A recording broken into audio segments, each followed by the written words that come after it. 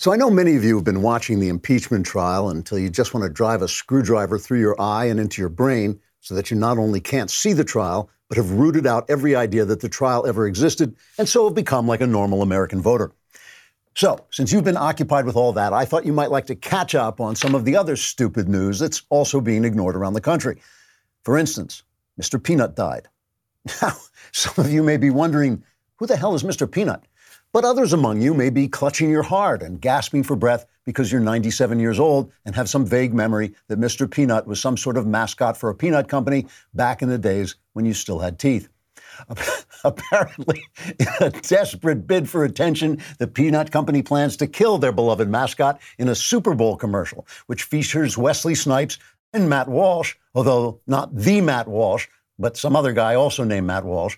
In the commercial, Snipes, the other Walsh, and Mr. Peanut are dangling from a tree branch for some reason, and with the sacrificial selflessness we've come to expect from our peanuts, Mr. Peanut lets go of the branch to save the others, whereupon he dies in a fiery explosion. Many viewers were shell-shocked to see the peanut roasted. Oh, sorry. But others felt it was only right since Mr. Peanut was over 100 years old and wore a top hat and monocle, which is just creepy in a legume. In other mascot news, Philadelphia Flyers hockey team mascot Gritty, a furry orange creature of no known species, is under investigation for assaulting a 13-year-old boy. Questioned about the incident by a reporter, Gritty said, "Hey, this is hockey," and slammed the journalist into a wall. But that's enough. That's enough about ridiculous make-believe people, unless you want to go back to watching the impeachment trial. Trigger warning. I'm Andrew Klavan, and this, for what it's worth, is the Andrew Klavan Show. I feel hunky-dunky, life is tickety-boo. Birds are winging, also singing hunky-dunky-doo. Ship-shaped, ipsy-topsy, the world is zippity-zing. It's a wonderful day, hurrah, hooray! It makes me want to sing. Oh, hurrah, hooray! Oh, hooray, hurrah! All right, try to control yourself, people. One of the ugliest spectacles of this week was actually not the impeachment trial, not even the death of Mr. Peanut, but the spectacle of world leaders at Davos sitting passively while they were lectured by now 17-year-old Greta Thunberg. Here's a brief taste. 1 year ago, I came to Davos and told you that our house is on fire. I said I wanted you to panic. I've been warned that telling people to panic about the climate crisis is a very dangerous thing to do. But don't worry, it's fine. Trust me, I've done this before, and I can assure you it doesn't lead to anything. Whoever heard of a sarcastic 17-year-old? Treasury Secretary Steve Mnuchin is under fire today for teasing Greta because she called for an end to the fossil fuel economy, which is the economy, and without which there is no economy. Indeed, there's no modernity at all. Mnuchin had the unmitigated gall to say, after she goes and studies economics in college, she can come back and explain that to us. Oh, the horror, the horror. How dare Mnuchin call an ignorant child an ignorant child? To be clear, it's not young Greta's fault that she thinks she has something to say or some high moral ground from which to say it. People keep telling her that she does, and it's deprived her of what little realism and self-awareness a 17-year-old girl can have. She's the opposite of Socrates, who was wise because he knew nothing. Greta has been rendered ignorant of the fact that she's ignorant. The same is true of the Bernie Sanders organizers who were caught on tape by Project Veritas declaring that the Soviet gulags weren't so bad after all. In fact, the same is true of all Bernie's young followers. They weren't born ignorant. Adults made them ignorant, not only by teaching them lies about the past, but by starving them of the great heritage of Western thought that makes socialist Bernie look like the buffoon he is. For a little non-ignorance, here's Jamie Dimon, the billionaire CEO of J.P. Morgan Chase. I'm not a socialist. I think capitalism is the greatest thing that ever happened to mankind. I think people who haven't read the history books about socialism really should. I think we've got to educate our younger kids. Freedom and free enterprise are inextricably linked. They are not different. I mean, you can't tell people where you can work or how you're going to work, where you're going to. Free enterprise was the pursuit of happiness. And, once you have governments taking control of businesses, it ends up in corruption in Venezuela and And it erodes over time because companies get used for political purposes, not to give you great products and services. Experience, age, wisdom, those are the guys you want to listen to. See, IQs rise year by year, but cultural ignorance is spreading like wildfire. I think with real sadness about the education of great writers like Harriet Beecher Stowe, who wrote Uncle Tom's Cabin. She discovered literature by finding pages from the Arabian Nights and Pilgrim's Progress hidden in her father's attic. Wordsworth memorized John Milton's Paradise Lost as a boy, and Coleridge read Robinson Crusoe. How many of our kids could read those books, even if they would read those books? Ignorance about our culture is ignorance about where we came from. It's ignorance about why we think the things we think. And ultimately, it's ignorance about who we are. And this spreading ignorance is not an accident. A generation unable to accept the failure of their Soviet communist dream, we'll call them the Bernie generation, took over our school systems and not only taught our children lies, but shielded them from the long, hard search for truth that is the West's great heritage. They used to call it the Great Conversation, and they're still shielding them from that information right this minute. Every single thought our children think is shaped by the Bible, but they've never studied the Bible. Their language comes from Shakespeare, but they don't really know Shakespeare. And when they do read these things, their teachers hide the meaning beneath a blanket of feminist theory or race theory or Marxist theory intended to silence the voice of the authors and replace them with the voices of the failed Bernieites. Then, when these children passionately regurgitate the leftist lies they've been taught, like Greta does, the left celebrates them as if they're wise future leaders, when really they're just puppets of an educational system run by fools and failures with the express purpose of creating more failure and more fools. When you see the devoisie kowtowing to an adolescent, when you see adolescents cheering an 80-year-old communist buffoon, when you see parents sending their children into the maw of this terrible disinformation machine, it's easy to despair. But that's just the wrong reaction, because you're not helpless in this. You can educate yourself. You can educate your children. It is never too late to start the world again. We will talk more about this and what it has to do with impeachment, and it has a lot to do with impeachment. But first, let us talk about our wonderful sponsor, RockAuto.com. I got an email yesterday. I won't read the lady's name because she didn't give me permission to read it, but I didn't get a chance to ask her. But she said, I wanted to thank you for talking about RockAuto.com. My husband went on to their site and we saved a ton of money. Plus, he gets with every order a magnet with a car on it that he wishes we had enough money for. I also wanted to suggest you add that you can even get small things like light bulbs for brake lights and etc. for cheaper than what you can get in, she names a big box store. This is the thing. RockAuto.com is a family business that has been serving auto parts customers online for 20 years. So instead of going down to a store and listening to someone who doesn't know anything about auto parts tell you about auto parts, you can go on to RockAuto.com and shop for auto parts yourself right from home, and they will be delivered to you. The RockAuto.com catalog is unique, it's easy to navigate, and you always get reliably low prices. Go to RockAuto.com. It's fun to say, too. RockAuto.com right now and see all the parts available for your car or truck. Write Klavan in their How Did You Hear About Us box. There are no easy that they know we sent you, and they have to know that you know how to spell Klavan. K-L-A-V-A-N, there are no easy Klavan. The Klavanless weekend is coming, so don't forget to get Another Kingdom. If you are a subscriber, you will get it on Friday. If not, I think we're up to episode 16. Is that right? And then you will get that on Monday if you're not a subscriber. And just one more week and the story will be over and you'll get 17 and 18 on one day. It's really, I'm so proud of this story. I'm so proud of the work our guys did, Austin Stevens and Knowles narrating it. They have just done a wonderful, wonderful job. I think it is an amazing, amazing piece of work, if I say so myself, and I obviously do, because I just did.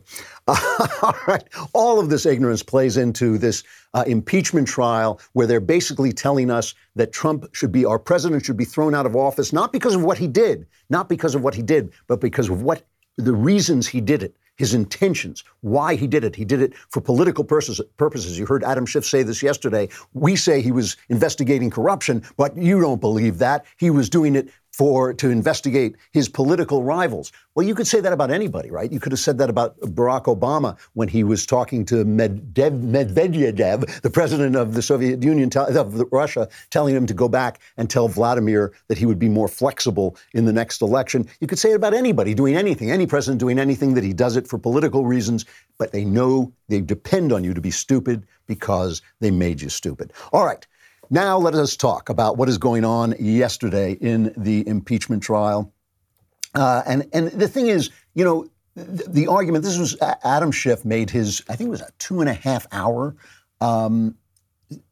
hour appeal. This is the opening statements. It's kind of like a trial, but it's not really a trial. The difference with a trial, right, is, for one thing, the difference with a trial is theoretically you've been indicted by somebody who is not your enemy, is not your political enemy. You've been indicted by somebody who actually is a balanced person just looking to bring justice. But here, this is a political process, and they keep comparing it to a trial. But there are some comparisons. One comparison is what is happening now is you're getting 24 hours of opening statements, first from the House managers, who are the prosecutors, and then you'll get it from the opening statements from Trump's defense team, and then there'll be a vote on whether to continue. Probably there may be a move to dismiss. That frequently happens in trials, and it should happen in trials, because what happens is if you have been indicted, the prosecutor goes in and says, I have got the evidence to convict you. He's saying, when a prosecutor goes in there, he is saying, I have got the evidence to convict. You've all seen Law and Order and all the different trial shows and all this, and the guy gets up and he makes his opening statement. And he says, what you're going to hear is you're going to hear this witness who's going to tell you this, and you're going to hear this witness who's going to tell you that, and you're going to hear this witness who's going to tell you this. If the defense attorney then gets up and says, every one of those witnesses is reporting hearsay, which should not be admissible to the trial, I move to dismiss, the judge can dismiss it. In this case, the dismissal would come from the senators themselves because they are running the trial. But Schiff is making this argument that this thing cannot, this can't be decided anywhere but in this place, right? It can't be decided by the courts. Schiff is, the arguments that he's making are really amazing when you think about them. Not just that we should judge Trump on his intentions, which again, you could say it about anybody. You could say Barack Obama, he bombed people with drones because he thought it would help him get elected. You know, it's not corrupt per se, just like it's not corrupt per se for Donald Trump to say you should investigate corruption, including the corruption of Joe Biden. It was corrupt because of why he did it. Think about that for yourself, right? Think about why, you know, if you it wasn't illegal for you to park there, but you parked there because you were cheating on your spouse. So it is illegal for you to park there and you should be put in prison. You should get a $500 ticket for parking there. I live in LA where the tickets are expensive. But in other words, it's a completely false, stupid argument, and they're depending on your ignorance. They're depending on your ignorance, and they have reason to depend on your ignorance because they run the schools and they made you ignorant. They went out of their way to try and make you ignorant, and if didn't do it to you, they're trying to do it to your kids. So here is Adam Schiff.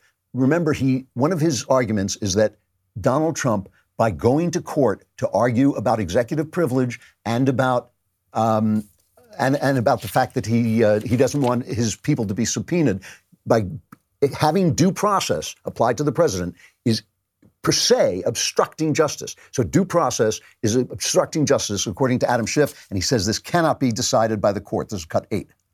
Given the seriousness of the conduct at issue and its persistence, this matter cannot and must not be decided by the courts, which, apart from the presence of the Chief Justice here today, are given no role in impeachments in either the House or the Senate. Being drawn into litigation taking many months or years to complete would provide the president with an opportunity to continue his misconduct. He would remain secure in the knowledge that he may tie up the Congress in the courts indefinitely. Adam Schiff, he's a lowlife. He should be forced to resign. I don't know, that voice is in my ear. I hope you're hearing that too. Otherwise, I'm cracking up. But you know, that's an amazing argument, right? It's an amazing argument, again, that by using due process, his due process to challenge a subpoena. You don't have to show up for a subpoena. You can challenge a subpoena in court. You can do it. The president can do it. Anybody can do it. It is the way the system works. Schiff is saying that inherently is obstructing Congress. And that's one of the arguments they made. The other argument he made is an argument that if we had a press, if our press were not a bunch of liberal hacks surrounded by liberal hacks so that they don't even know that they're liberal hacks, this argument would have set their hair on fire. We're going to deal with the press later in the program, but this argument would have set their hair on fire. Schiff says we cannot even decide this. We can't decide. The people can't decide this by a vote. This is cut 7. The president's misconduct cannot be decided at the ballot box, for we cannot be assured that the vote will be fairly won. Now, this I'm old enough to remember, and if you're 3, you're also old enough to remember, when it was a horrific thing to question the legitimacy of an election. You remember Donald Trump asked during a debate whether he would accept the outcome, and he said, I don't know. Until I see the outcome, I won't know. And Hillary Clinton said, that's horrific. That is a horrific statement to undermine the people's confidence in the system that upholds our entire government. Adam Schiff is basically saying that Donald Trump has so manipulated elections. I mean, it's an incredible argument. It's an incredible argument because they claim that Trump withheld the aid to Ukraine in order to get them to investigate Joe Biden, but the aid wasn't withheld. There was no investigation of Joe Biden. Where are we distrusting our elections? Why are we distrusting our elections? Because Schiff is still selling the false narrative that Russia and Trump colluded. He's still selling that. And remember, the collusion by Russia, even according to Mueller, basically constituted a couple of Facebook ads that were supposed to, rock our world, which is absurd. I mean, certainly the greater disturbance created by Russia was the misinformation, the disinformation sold to Hillary Clinton, who then sent it into the intelligence people, who then used it to start this incredible parade and then spy on Barack Obama and spy on Donald Trump. It's an amazing, amazing argument. And again, they are depending on your stupidity. First of all, they know we're not listening to this. I mean, the ratings for this were not bad. Something like 11 million people were watching this, and which is about what the people who were watching the Clinton impeachment. But come on, most of us are listening to the stuff that comes out on Twitter, the things that are pulled out. Nobody's mind is being changed. That's not the point. The point is to get independents to feel that the Republicans are somehow covering up malfeasance. And by the way, Schiff is also misrepresenting. He did this thing with Mulvaney. Do we have this? Mulvaney didn't just admit that the president withheld the crucial aid appropriated by Congress to apply pressure on Ukraine to do the president's political dirty work. He also said that we should just get over it. Should the Congress just get over it? Should the American people just come to expect that our presidents will corruptly abuse their office to seek the help of a foreign power to cheat in our elections? Should we just get over it? Is that what we've come to? I hope and pray that the answer is no. Yeah, you can hope and pray all you want, but that's not what Mulvaney said.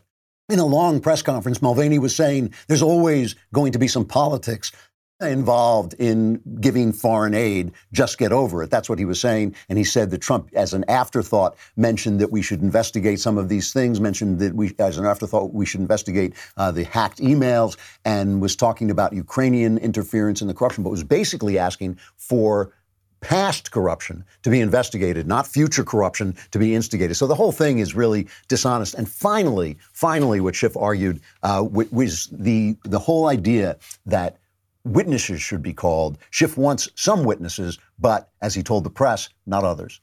This isn't like some fantasy football trade, as I said yesterday. This isn't, we'll offer you this if you'll give us that. We'll offer you a witness that is irrelevant and immaterial, who has no relevant testimony, but a witness that will allow us to smear a presidential candidate if you want to get a legitimate witness. That's not a trade. Trials aren't trades for witnesses. That's an amazing statement, because if the problem here is Trump's secret intentions, which no one can know. I mean, we can't know what his intentions were. We can't know whether he was sitting up on Mount Trump in the evil recesses of his fortress of solitude, rubbing his hands together, saying, ha, ha, ha, I beat Hillary Clinton, but there's no way I can beat Joe Biden if they ever get him out of the corner where he's walked and he can't find his way out. There's no way I can beat him, so I'm doing this. We can't know this. So the defense against his bad intentions would be that Biden was actually corrupt. The person to call to find out whether Biden was corrupt would be Joe Biden and Hunter Biden. But they don't want those witnesses because they just want you to imagine Trump's intentions. They just want you to, it really is a dangerous argument because you can make it to anybody. And the idea is here that you are not really listening, that the people who matter aren't really listening, and all they're going to do is put together the show that they can use as fodder in the 2020 elections as they're campaigning, shouting about the corruption of the Republicans. It's all about this, and it is all about ignorance. And that ignorance, again, is not an accident. The ignorance has been created over 50 years of the left controlling our academies. All right. Just a moment, we're going to talk about another subject. We're going to come back to the subject of impeachment, but first, we have to talk about Paint Your Life. You know, I actually have an example of Paint Your Life that I have in the office. I sent them a photograph and they turned it into a painting, and it really is nice. If you can't see it, you just have to take my word for it. And you say, well, why did you get a painting of yourself? And the answer is easy, because if I got a painting of my family, I wouldn't be allowed to bring it in and show it to you, because we keep our families off the air and off social media. So I got a painting of myself, which, you know, I couldn't leave it at home because my wife would use it as a dartboard. But you can see it's an actual, really nice portrait that you can have, not of yourself, but also of your family. You can have an original painting of yourself, your children, your family, a special place, anything you want. And it's a real painting. It's done by hand. It's not done by a machine. They keep in touch with you all along the way, and they tell you what they're doing. There's no risk. If you don't love the final painting, you get your money refunded. All you got to do, all I did was send them a photograph, and that's what I got. It really is a nice deal. Right now, as a limited time offer, you can get 30% off your painting, 30% off and free shipping. To get the special offer, how do you do it? You text the word Andrew to 64-000. That's Andrew to 64-000. ANDREW to 64-000. It's a really nice gift. All right. We are bringing on one of our favorite guests, Jenna Ellis, who has risen. I think she's now Vice President of the United States, or possibly she's still a constitutional law attorney and a Trump 2020 Advisory Board member. She's always on Fox News and CNN, but she's always here, too, which is more important because we have a better show. How you doing, Jenna? It's good to see you. Great to see you too, Drew. Thanks so much for having me on. You are my favorite, and you knew that. I expect you to say that, especially because soon you'll be running the country and I'll need a favor. What I want to do, I want to take some time off from talking about impeachment. And I haven't asked you about impeachment because we kind of share the same views, so I don't need you to repeat what I'm already saying. But I do want to talk to you about... And you've said so well. Thank you very much. I do want to talk to you about the Christian reaction, this Christian debate that's going on among evangelicals about Donald Trump, because it really is a good point. And you're 100% in on Trump. I am sometimes put off by his attitude and by his behavior, certainly by his behavior in the past. And Mark Galli, who's the editor-in-chief of Christianity Today, wrote this Christianity Today, which used to be a Billy Graham vehicle, and it used to be kind of the voice of evangelical Christians. And he says the president has dumbed down the idea of morality in his administration. He's hired and fired a number of people who are now convicted criminals. He talks about his immoral actions in business and his relationship with women. And he talks about the fact that they ran a similar attack on Bill Clinton. And he says to the many evangelicals who continue to support Mr. Trump in spite of his blackened moral record, we say this: remember who you are and whom you serve. You are an evangelical Christian. Why is he wrong? Well, he's just factually false. I mean, even just in the last couple of weeks with the president issuing the statement from the White House to preserve and protect religious freedom, protect prayer in schools, and then tomorrow being the first president in U.S. history to stand up and speak at March for Life. I mean, if you want to talk about morality in America, you have to look at the record of Donald Trump as president, because there are two candidates who are running this November in 2020. One is going to be a socialist who is going to value the right of the so-called right of women to simply abort a child at whim, to just completely dismantle the American liberty and freedom, religious liberty that we value. I mean, all of these things that are the socialist progressive agenda. And then you'll have the other option, which is Donald Trump. And, we made this argument in 2016, and I was a supporter of Donald Trump then. And it's always a binary choice. And so even then, when President Trump didn't have a track record and we were relying on him to fulfill his promises and the fact that he was going to secure the protection of religious freedom in this country, that was a promise that we were hoping that he would fulfill. And we knew that Hillary Clinton wouldn't. But now in 2020, we're in a much different posture because he has the past 3 years of absolutely securing and protecting religious freedom. And not just that, but also securing and protecting the U.S. Constitution, protecting our liberties. Our first liberties, Drew, are the rights that are enshrined in our First Amendment. that come from God our Creator, which is the freedom of speech, freedom of association, and free exercise of religion. That's what you and I are engaging in right now. We are freely speaking together about morality and about issues of life and God. And President Trump has protected those so much better than any modern American president. And that's why it's just completely false what Christianity Today is claiming. And if you look at the facts, you look at the record, there is no way that any Christian can exercise their vote and not participate in this civil process and not vote for Donald Trump. You know, I agree with you, but I want to play almost literally the devil's advocate here, because I've been consistent. When Clinton was impeached for carrying on an affair in the Oval Office, I said I thought that was ridiculous too, that I thought he was slime for doing it, but it was none of our business, essentially. But Christians did come down very hard on Clinton. And the point he makes in that editorial is true. Are they being two-faced by now saying, well, we don't care about Stormy Daniels, we don't care about all the women that he chased around? Is there any hypocrisy there? It's not to say that we don't care, and it's not to say that any Christian is advocating for adultery or for a divorce or for any of those things. We've been very consistent. Most Christians, at least, I'm one, and hopefully I'm consistent in what the Bible teaches. And the difference here, though, is that President Trump, this is all in the past. This is all, by the way, when he was a registered Democrat.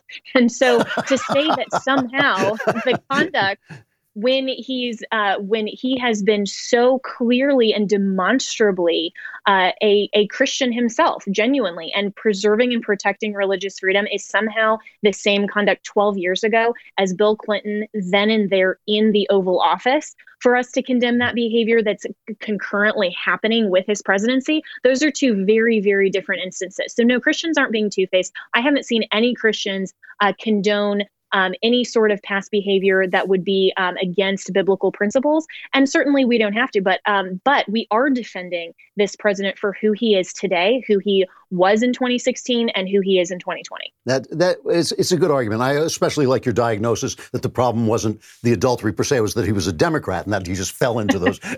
Well,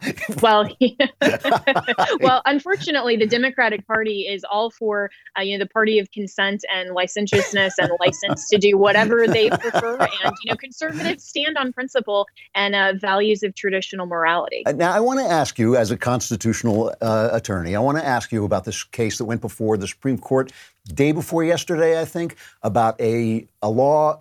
Correct me if I'm wrong. I think it was in Montana where they wanted to fund religious schools, and the Montana Supreme Court said they couldn't do it. Could you explain the case? Yeah. So just briefly, this is a constitutional or state constitutional amendment, essentially saying that religious schools or schools that are openly identifying as a religious organization can't receive the same federal tax credits that non-religious schools can. So this is essentially the same Trinity Lutheran argument again. With that case that was argued a couple of years ago, where a Lutheran school wanted to receive funding from the state in order to pave their playground, and their argument there, which the Supreme Court absolutely upheld, is that there can't be discrimination or different treatment from the government simply because the organization or the institution happens to identify as a religious organization. And that is completely consistent with the U.S. Constitution. The protection of free exercise of religion means that the government cannot discriminate against you or me as an individual, but also can't discriminate against an organization that identifies openly as religious and can't be dissimilarly treated from an organization or an individual that is non-religious. The ACLU has this nasty habit of going into schools wherever, if they find a kid praying, basically, they go into schools and threaten to sue, and the school system can't afford the lawsuit, so they cave in. Has the Supreme Court given any clarity because I can't understand where the Supreme Court stands on this. I got to be honest. I have a very hard time figuring out where they stand on the separation of church and state. Can you tell us what basically the law is at this point?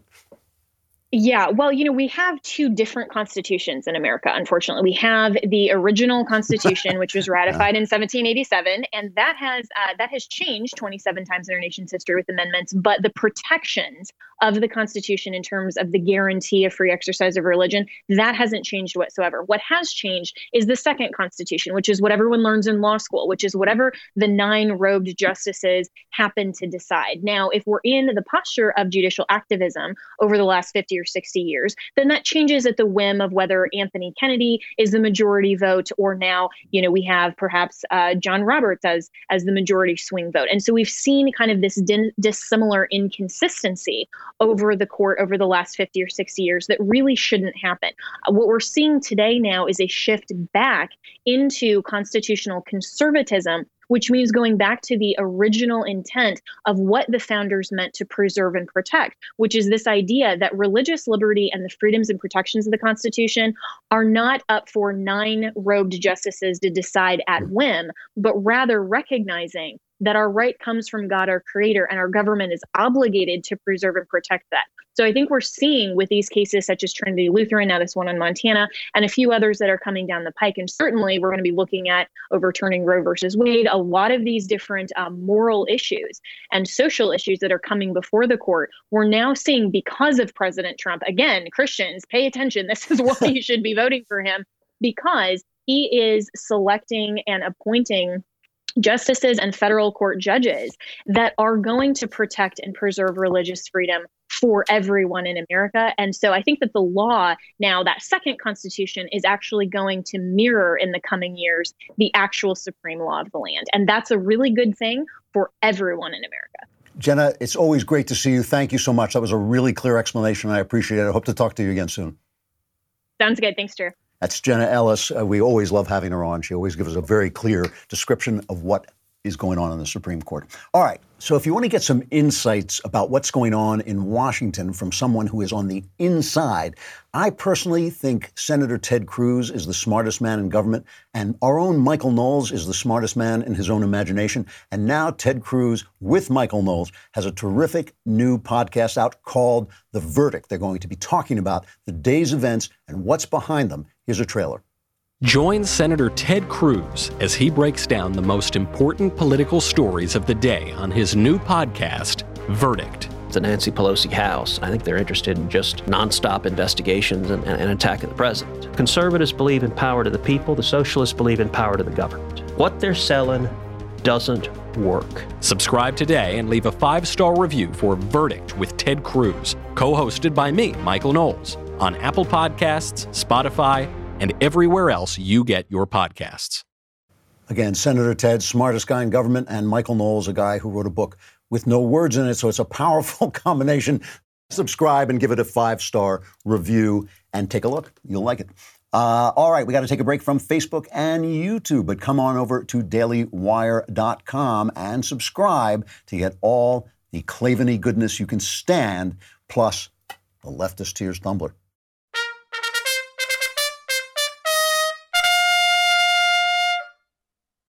Let us now talk about the impeachment as it affects the future, the 2020, because that's what I think it's all about, and also the way the press is playing it. Now, of course, you can guess how the press is playing it, but just to serve, because we're here to serve, because we are here to tell you what's going on, we have put together our own little montage of the way the press reacted. Now, I talked to you about Schiff's argument, and I just thought it was a bad argument, and I thought it was a sinister argument. I really did. But I understand if you're on the other side, you might have sat and nodded and agreed with Adam Schiff. You hate Donald Trump. I understand that. There's no excuse. There's no excuse for this from a supposedly objective press. It was meticulous and well organized. It was grounded in evidence, which he recited and arranged, as you said, in a comprehensive narrative. At times, he tried to rise to a level of eloquence and stir a sense of responsibility for the Senate. A very, very powerful and forceful speech, almost 2.5 hours. Just a very factually based argument. It was a remarkable presentation, leaving apart the stamina, the physical stamina that it took to deliver that for 2 hours and 25 minutes.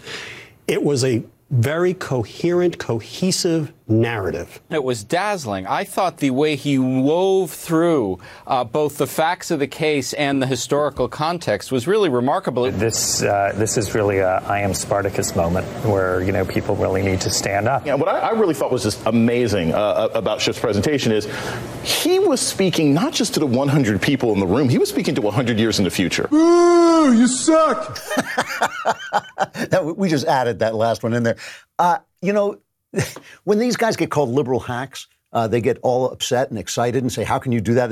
We asked a reasonable question. But no, you can't be a liberal hack. You can't be 100%, 24-hour, 7-day-a-week liberal hack and then say, well, that question was a good question, and therefore you have to answer the question and not call us liberal hacks. You're liberal hacks. This is what they are. And, it's a shame because, Jake Tapper it's not like Jake Tapper has no talent as a journalist. He does. But when you sit on CNN, you become part of a corrupt system. The system is corrupt. And this is the thing with a corrupt system. This happens in government too. It happens in all kinds of places, that when you are in a corrupt system, you don't have to be corrupt. And so you can feel like, oh, I'm a good person. I'm doing the right thing. But no, you're contributing to the corruption. And it's bad for America. It is part of the ignorance of America. It is part of selling ignorance to America. So you have this system where you go to the academy. You've been brought up by your parents. Maybe they taught you good values. Maybe they even taught you a little history. But maybe they don't know that much. Maybe they're too busy working so they can afford to send you to college to teach you anything or to learn anything. Maybe they don't know, and then they send you to college and you get this academician who's never done anything in his life. He's never built a business. He's never hired anybody. He's never dealt with the kind of red tape that comes down from a government. He doesn't know anything about real life. All he knows is that it's just not fair that the Soviet Union fell and became a tyranny and was soaked in blood. And so somehow that has gotten his favorite idea, given a bad name to his favorite idea. And so he's there telling you this stuff and basically erasing all of the culture that made him who he is, that gave him the values that he's perverting, and it has made you and your parents who they are and given you everything that you have and don't even know you have. Because remember, progress is invisible. Progress, it was Steven Pinker had a line, progress erases its own footsteps. And that's right. You look back and you don't know. You just think you're here. You just think you got planted here. You're standing on the shoulders of giants, and you think that you can fly. And so all these people who are selling the Bernie bros socialism and selling these kids who are going out there and saying, oh, the gulags weren't so bad, selling the New York Times. A leftist historian came out today and said the New York Times project to claim that America was founded to defend slavery. A leftist historian came out and said, no, that's just not good history, but they won't retract it because they're so woke that they just think that the history comes out of their imagination and that becomes the new history. They're selling this ignorance, and it is truly undermining everything that we are. And even, I talk about this a lot and I want to talk about it more, but even the history of Christianity and what Christianity piped into the human heart and into the human mind. I'm reading a wonderful book about this now called Dominion by Tom Holland. We should get Tom Holland on the show, actually, and talk to him about it. It's a doorstop. It's like 900 pages. It's a great big history book, but it's really fascinating. But just talking about the fact that the ideas that we take for granted, the idea of human rights, the idea of sexual rights, the idea that men should be faithful in a marriage, not just women faithful in a marriage, all these ideas, they come to us through Christianity. You don't have to believe in Jesus. You don't have to believe in Jesus, but shouldn't you know where your ideas come from? Shouldn't you know why you think that even people who are selling socialism, why they think the poor should have dignity, why they think the poor are, it used to be, I hate to break this to you, but it used to be that people looked down on the poor. They looked down morally on the poor. Jesus is asked in the Gospels, why is this person sick? Did he sin or did his parents sin? And Jesus says, nah, that's not the way it works. That's not the way it works. This idea that the least of us should have respect, that the least of us are the children of God, that does not come through the classical inheritance. That is the inheritance of Christianity. So again, I'm not preaching for you to believe, but to know, just to understand. I talk a lot when I talk to colleges about the way ideas spread. And I talk about the fact that Socrates taught Plato, and Plato taught Aristotle. And Aristotle taught Alexander the Great, who went out and conquered the Western world and turned it into a Hellenic instrument. He turned it into an instrument of Hellenic culture, which he got from Aristotle, who got it from Plato, who got it from Socrates. Then that world was conquered by Rome. Then Rome was conquered by Jesus Christ. And their they became a vehicle to spread that. And those two ideas came together. And that's where we come from. And if you don't know that stuff, you don't even know why. You think it's just instinct. Oh, I just know what's right. I just know what's wrong. But you don't know that your heart has been schooled by a tradition, and they're trying to make you stupid. You know, there's an amazing thing going back to the press reaction to the impeachment. CNN analyst Joe Lockhart tweeted a conversation he overheard between two Republican senators during the day's impeachment trial. He said, this is his tweet, overheard convo between two Republican senators who only watch Fox News. One said, listening to Schiff, is this stuff real? I haven't heard any of this before, because he's watching Fox News, so he's ignorant. I thought it was all about a server. If half the stuff Schiff is saying is true, we're up the creek. Hope the White House has exculpatory evidence. Well, the tweet racked up over 8,000 retweets and 34,000 likes. And then, of course, and journalist Jennifer Rubin, crazy lady from the Washington Post, she retweeted it. And then, of course, Lockhart said, no, I was just kidding around. It was just satire. CNN, the people who fact-check the Babylon Bee, are suddenly okay with satire. But the satire itself, I'll accept it as satire, but the satire itself is really bad, because what he's saying is people who watch Fox News don't know what they're saying on CNN. But the people who watch Fox News, in fact, are surrounded by CNN. It's in the airports. They're surrounded by NBC News, because those are the networks. That's where they watch their television shows, so they're getting the news from there. They hear the left because the left owns so much of the communications territory. He's saying we're ignorant, but survey after survey shows again and again that Fox News listeners get more answers right about the news than anybody else, that Rush Limbaugh has the most educated listeners. And of course, we already have the heaven of listeners and viewers here. And, you know, I think that this is the illusion that they have, that people who aren't watching them don't hear what they have to say, but they're everywhere. You have to turn on Fox News to hear Fox News, and they go out of their way to demonize Fox News so that you won't listen to them. And this is the thing about Donald Trump. Donald Trump, you know, we were talking to Jenna. Donald Trump has behaved badly in the past. Donald Trump talks in a way now that can sometimes seem rude. It is rude. He can be rude. He can say things that he shouldn't say. He does say things that he shouldn't say. Trump is in a trap that was created by this veil of ignorance.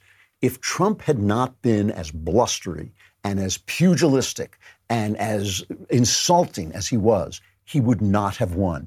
And if he loses, he's going to lose because of those very things, because they put off women, because they put off a lot of voters. They have created a world, an empire of lies, in which only the nastiest person is willing to speak the truth, because everybody else, if you say, you know, they're only men and women, if you say a man can't be a woman, you get fired. Everybody else is afraid. So it takes a guy who's fearless, and fearless people, and this is what my novel True Crime is about, fearless people who are dedicated to the truth, are sometimes not the nicest people of all. This veil of ignorance has created the need for Donald Trump, and the need for Donald Trump and what Donald Trump has to be has created a world in which he could be voted out of office after the most successful 3 years I've ever seen a president have. But again, there's always hope, because you don't have to be ignorant. Your children don't have to be ignorant. You can change the world, starting with yourself. All right, a final reflection before we go into the Klavanless weekend, and what a Klavanless weekend it will be. Just reeling, darkness, wailing, gnashing of teeth. Doubtful you will survive. But let me just reiterate this one more time, because I hear this from conservatives all the time, and it drives me a little bit bats. We're doomed. Everything is out of control. This system is bad. The colleges are bad. The TV shows are bad. The movies are bad. But I never hear people saying, you know what? I have a tool. My tool is my brain and my children and my legacy, the things that I create.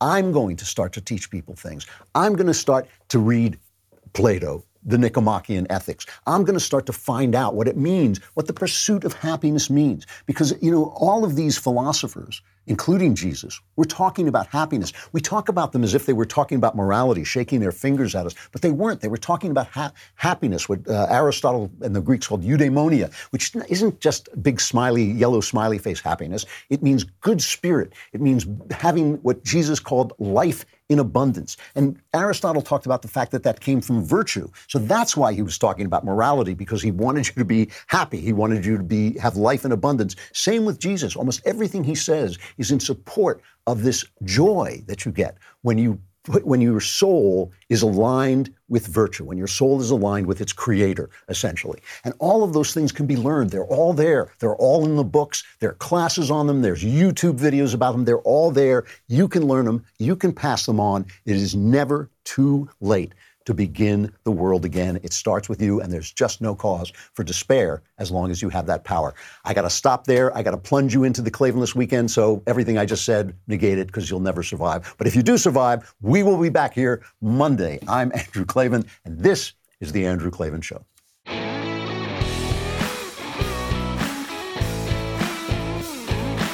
Hey, if you enjoyed this episode, don't forget to subscribe. And if you want to help spread the word, give us a 5-star review and also tell your friends to subscribe too. We're available on Apple Podcasts, on Spotify, wherever you listen to podcasts. Also, be sure to check out the other Daily Wire podcasts, including The Ben Shapiro Show, The Matt Walsh Show, and The Michael Knowles Show. Thanks for listening. The Andrew Klavan Show is produced by Robert Sterling and directed by Mike Joyner. Executive producer, Jeremy Boring. Senior producer, Jonathan Hay. Technical producer, Austin Stevens. And our supervising producer is Mathis Glover. Assistant director, Pavel Wydowski. Edited by Adam Sayevitz. Audio mixed by Robin Fenderson. Hair and makeup is by Jesua Alvera. Animations are by Cynthia Angulo. Production assistants, McKenna Waters and Ryan Love. The Andrew Klavan Show is a Daily Wire production. Copyright Daily Wire 2020. Yesterday, President Trump announced that he would become the first president in American history to attend and address the March for Life, which is taking place as we speak. We will examine how a man who once called himself, quote, very pro-choice, became the most pro-life president in American history. Then, Democrat impeachment manager Adam Schiff accidentally explains why Democrats are so eager to oust Trump before November, as the impeachment trial enters its agonizing second day. And Tulsi Gabbard sues Hillary Clinton for defamation because we are living in the greatest timeline. All that in the mailbag. Check it out on The Michael Knowles Show.